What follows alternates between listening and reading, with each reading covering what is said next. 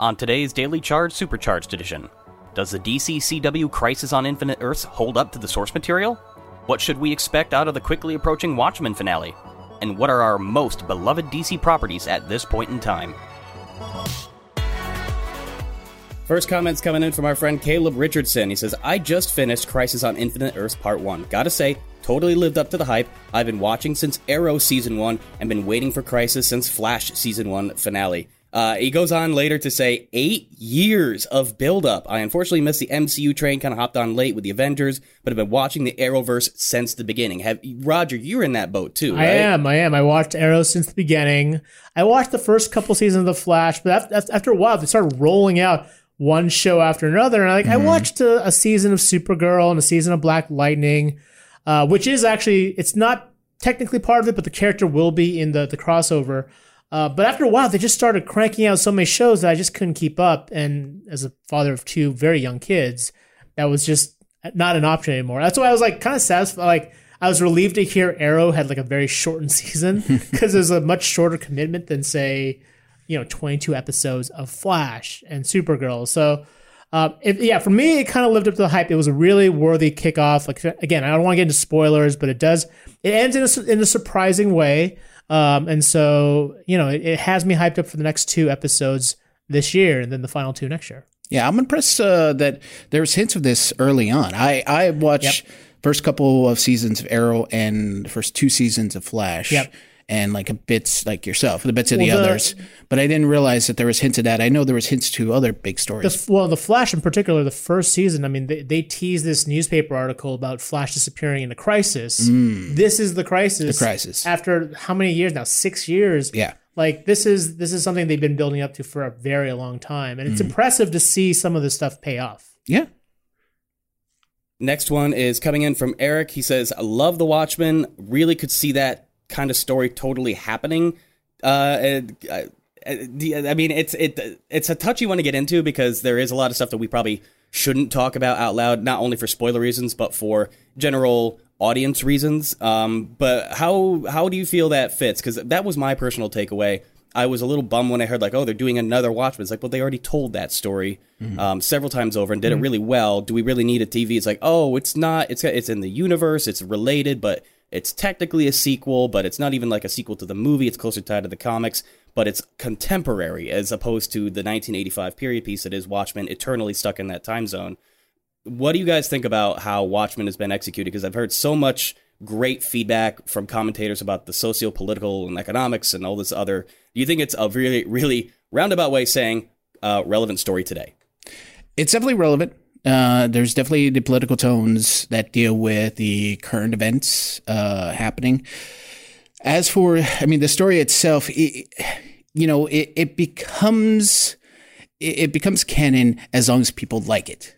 That's what it really is. Yeah. The prequel comics, a lot of people didn't like them. I liked them, but a lot of people didn't like them, didn't read them. I've not read the prequel comics. Were they written by the original? Like, who were they written by? Alan Moore definitely has not touched anything Watchmen. Alan Moore basically he stopped with the Watchmen. And it was a whole mess with DC legal. It's a whole to do, and there's a lot of articles about it. Right. But no, those were written by other DC writers, and they took on a sort of prequel explaining, how Ozymandias became so wealthy, the comedian, what he did throughout the 60s and so forth.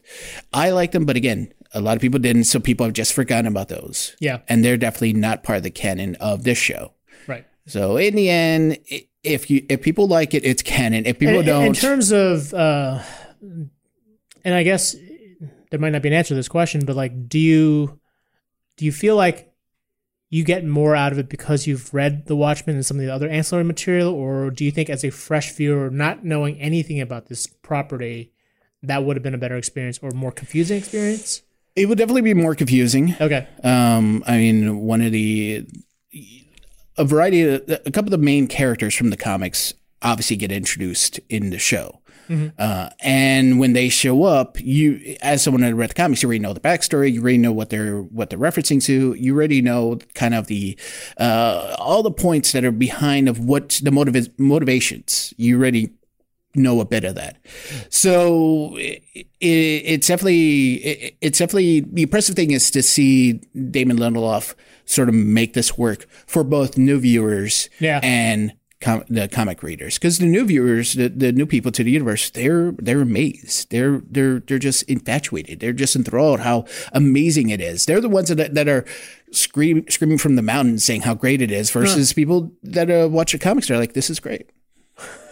That's kind of interesting that the average viewer is the one that's turned into the hardcore fanboy. Yeah, when I see people react, I can tell it's mainly for people that don't know what's going on, that are just so like, this is the best TV show ever. Not just of the year. They're saying it's best show ever. Really? Some people are, yeah. I really need to watch the show. I've been doing weekly articles. One just got published about what happened last night, and there's still questions. They answered so many questions last night, and there's still more questions. Okay. And this is it's one more episode. It's a 9-episode season. Yeah, and that was arguably the smartest thing. One of the things I've hated about a lot of superhero shows, especially the Netflix ones, there's always that one big filler. Yeah. Well, sometimes there's more than one. Well, that's it. Yeah. But Damon Lindelof, he said, we had one episode that was just a filler episode, and we just dropped it and went with 9. HBO said yes, and that was good. Wow. Do you think a second season's coming up?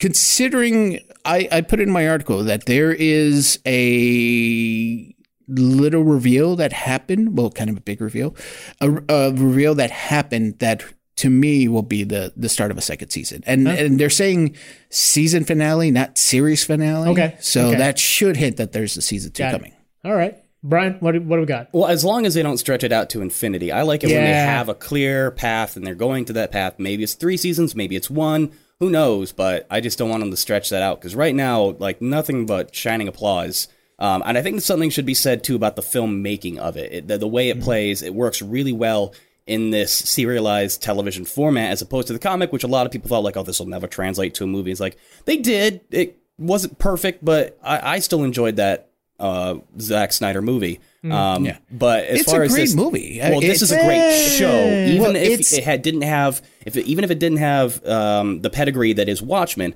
it was a very watchable show. Right. And it was faithful. It was completely faithful. Obviously, except for the movie, except for the last part. Obviously, except for the last part. You know what? I didn't even have that big of an issue with the last part. I just thought it was almost too faithful. Like that's the problem. That's the problem people had. The same criticism I had with the first Harry Potter movie, where the director was like, it was almost slavishly, like there was no liberty taken to make it a movie experience. It was just sort of like, let's just take this book and the plot and let's just transport it into the movie. And so that's why I guess I am hopeful when looking into this Watchmen show, because it's clear that David Lindelof took some of the themes and the topics discussed there, the tone, and then he kind of brought it into the current age, right? Mm-hmm. Right. And people throughout the Watchmen was considered one of those franchises that's never going to be adapted. It was just for the longest time, and there was a 2003 attempt at it that never worked. That never went off, and obviously 2009. But one of the ways people thought about adapting it was a TV show, because it makes sense considering for sure. It is a limited series of a comic, and obviously with TV show it fits. Definitely, and the fact that it was such a deep graphic novel with so many different characters, so much depth to it. Felt like a movie was never going to do it justice. No. Yeah. And some would argue that it never did. But again, I enjoyed it. I still say it did. I think it did. Let's keep that conversation going. Speaking of the filmmaking aspect, I would say some of the cinematography in the Watchmen show is up there with the likes of Mr. Robot. What's his name? Sam? Help me. Anybody? Who's the director of Mr. Robot? Mendes? Or... Mr. Robot? Mr. Robot? It's always acclaimed for its cinematography and visuals, and I am an idiot, and I can't remember names ever. Anyways, anybody who knows what... Esmail. Sam Esmail, yeah. Oh, God, okay. I put it up there, not in the same caliber, but on the same quality, at least. It's just a gorgeous show. Brian also likes how Watchmen keeps you intrigued each episode without having to do all these infuriating cliffhangers, which a lot of shows are notorious for. Timothy asks, does the show Watchmen relate to the movie Watchmen? Sorry, I'm not an avid fan. That's fine, Timothy. That's what we're here for. Yeah. It doesn't. The movie, it's only related to the original comic, 1985 comic. It has nothing to do with the movie, has nothing to do with the prequel, has nothing to do with anything else, just the original comic. That's it. Yeah, as you can tell from some of the cutaway scenes and flashback scenes, no spoilers, it's not the finale from the film, it's the finale from the comic, which was always controversially changed, so as we've been subtly referencing, or not so subtly referencing here today.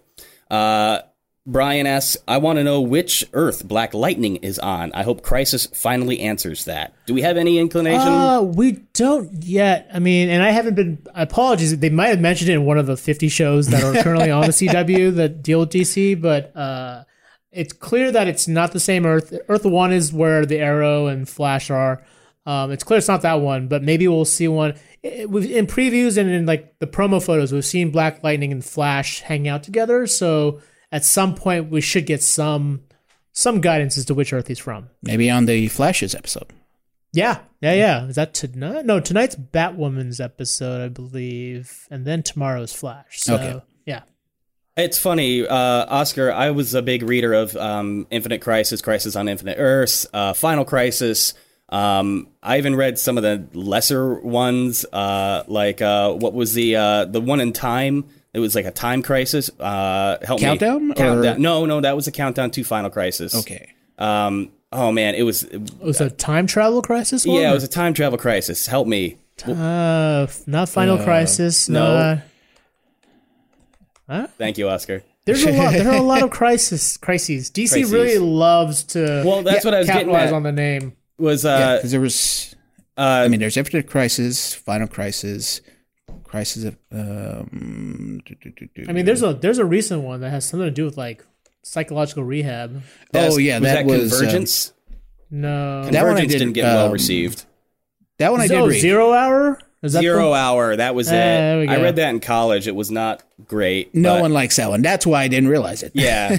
Well, what I was striving at is a lot of other YouTubers are chattering about these crises these days. And I mean, what would you call your favorite? Oh. I mean, the original is hard to beat. And it was pretty slim. It was only, how many issues was the original? The 1984 Yeah. one? Oh, it was 4? Something like that, yeah. It was definitely... Now they're all like 12 issues long or whatever. I thought, was it Final Crisis was pretty good. It was kind of a weird one because I think that was Grant Morrison. And he dealt with the New Gods and stuff. That was weird. It was a bit much. Yeah. Although there's a lot of sort of interpretation of what he was trying to... From what people are saying, that Final Crisis was basically not a middle finger to Alan Moore and Frank Miller, but it was kind of like a little poking fun at them, because this is just a very short summary of what Grant Morrison was what people are thinking. What he's saying is that he was saying that we're leaving the gritty superheroes behind, and we're making something new. And that's what Final Crisis is about. But obviously it's an interpretation. Yeah.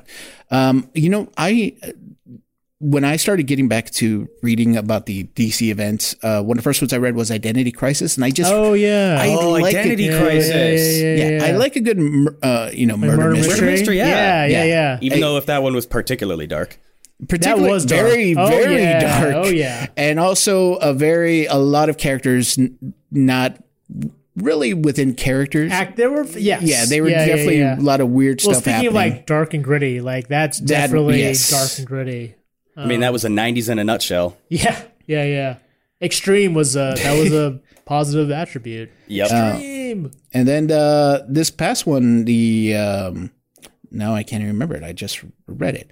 While you're looking for that, I just want to shout out Caleb and Storm King. It was Heroes in Crisis. That was what you were talking about. That's the recent one, right? Yeah, that one. The titles could use a little help. Yeah, Heroes in Crisis was like, all right, how do we get Crisis back? How do we shove Crisis? It's like Marvel with Infinity. That's true. That is very true. But Heroes of Crisis, it was nice and touching. It was a bit of a murder mystery as well. Right.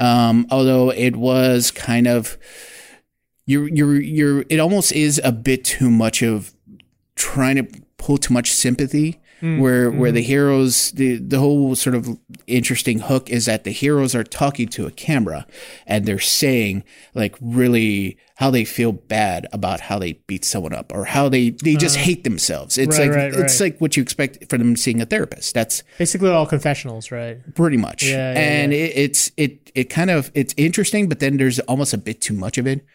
So where you're like, why are you? It really gets to you after a while. Gotcha. Reading him. Next comment's coming from Storm King as well. He says, do they ever say what happened to Batman in Batwoman's Earth? Let's go ahead and stick that to the CW Berlanti verse as opposed to the comics. Yeah. No, not that I'm aware of. Although there was a teaser where I believe Batwoman sees Kevin Conroy's character and says Bruce, and so maybe Kevin Conroy plays him. We'll see. But yeah, like there's another one, like Kevin Conroy, who's voiced Batman for decades, is a legend in the business, finally actually gets a chance to be on TV in real life as Bruce Wayne, which is kind of like an amazing nod to fans. Yep. That's one of those things like the meme, everyone liked that. Like no one's going to be opposed to that. Yep. More comments and questions. Well, we got a few minutes left. Hang on. Nathan says, do you know if Tom Ellis is going to show up in Crisis as Lucifer? That was a rumor a while ago, and he openly denied it, but... I'm not aware. Like, I've seen the same reports that you have, and he so far hasn't. I mean, he's denied it, and I have no reason to think he will be, because at least if you know the plot of this story arc, it doesn't really make sense for Lucifer to show up. But who knows? It could be a quick cameo. Although one quick, we were talking about sort of the cameos that showed up at the beginning of this first episode. One I just want to throw out, kind of a fun nod to, was the Titans. They had 2 cast members from the Titans show up. I think they just reused footage or something, but they were considered an Earth 9, so they're technically part of this multiverse, which again is like, it's interesting because this show just finished its 2nd season on the DC Universe streaming service, and they threw a nod out to them as one of the many Earths out there. So that was kind of nice. Yeah. Okay, next one is coming from Caleb. He says, my favorite DC movie is definitely Shazam. I did really enjoy Shazam. Let's go around the table. The rules are it has to be current, contemporary, like still running kind of thing. We can all go back and say The Dark Knight 1,000 times, but what's happening right now that you're most into? I'm sticking with Young Justice. Ooh. And it was on any property, not just on the silver screen? As long as it's modern. Oh, man. Goodness. DC. Shazam was entertaining. I think I enjoyed Wonder Woman still a little bit more. I'm on that track with Wonder Woman. Yeah. Yeah. In terms of like, although TV I want to see the properties- new Harley Quinn cartoon. Yeah, that does look good. I haven't had a chance to see it. I have thoughts on that. Yeah, I've watched Titans, and I know I say I don't have a lot of time, but I've managed to find time to watch Titans, and I find that to be kind of a flawed show. But in terms of like most of the other DCU stuff, I'm like not really into. Like Aquaman, I actually found kind of disappointing. I enjoyed Aquaman. I didn't mind that much, but I rewatched Shazam because now it's it's easier to watch, and I'm still I told you when I first watched it, I told you my issue with it, which was remind me again that Billy Batts, he's as himself as the 14-year-old kid, he is too cool, he is too suave, and then here he is as Shazam, and he's flossing, and I'm like, that doesn't make sense, it doesn't connect. I agree with you there. It was backwards. Like it was. They didn't feel like Zachary Levi was an aged-up version of the kid. More he was like playing a 7-year-old. Zachary Levi was playing Zachary Levi with muscles. No, Zachary Levi played a better 14-year-old than that kid did. No, that's true. Or that too. Yeah. Also, I just found that movie to be like overly dark. Maybe it's just the parent in me. Like for a movie that was marketed towards kids, like there were some surprisingly dark moments in there. There was. Yeah. Yes. Like weirdly interspersed between the flossing, there was, All right, next one. Let's take another one from Timothy. He says, I would like to see more marketing and advertisement from DC. Seems like Marvel has more exposure nowadays. I think he's got a point there. DC has a hard time kind of wrapping let's say it's Warner Brothers, wrapping their marketing minds around like self-sustaining franchises that don't need to sell on like sex or drugs or whatever. even the Shazam trailers didn't feel accurate, but I was still like, okay, I know they're going to go down this road, so I want to see that movie. It's going to be different than what we've been getting. But even like the Justice League stuff, I mean, go ahead and name anything else you can think of at the top of your head where they've done a lousy job marketing that, or your awareness was just completely misguided.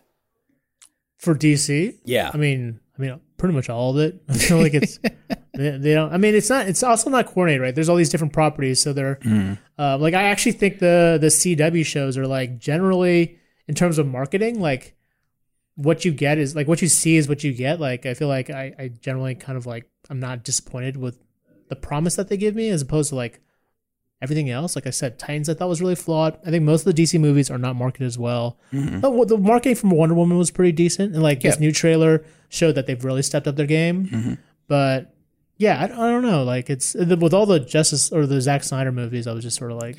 It definitely seems like the DC marketing people or Warner Brothers marketing people, they're treating everything as if it's not the best. They're kind of putting everything they're compartmentalizing everything to where, all right, this is TV. So TV, we're not going to bother with that. Right. We'll throw an ad up on YouTube every now and then.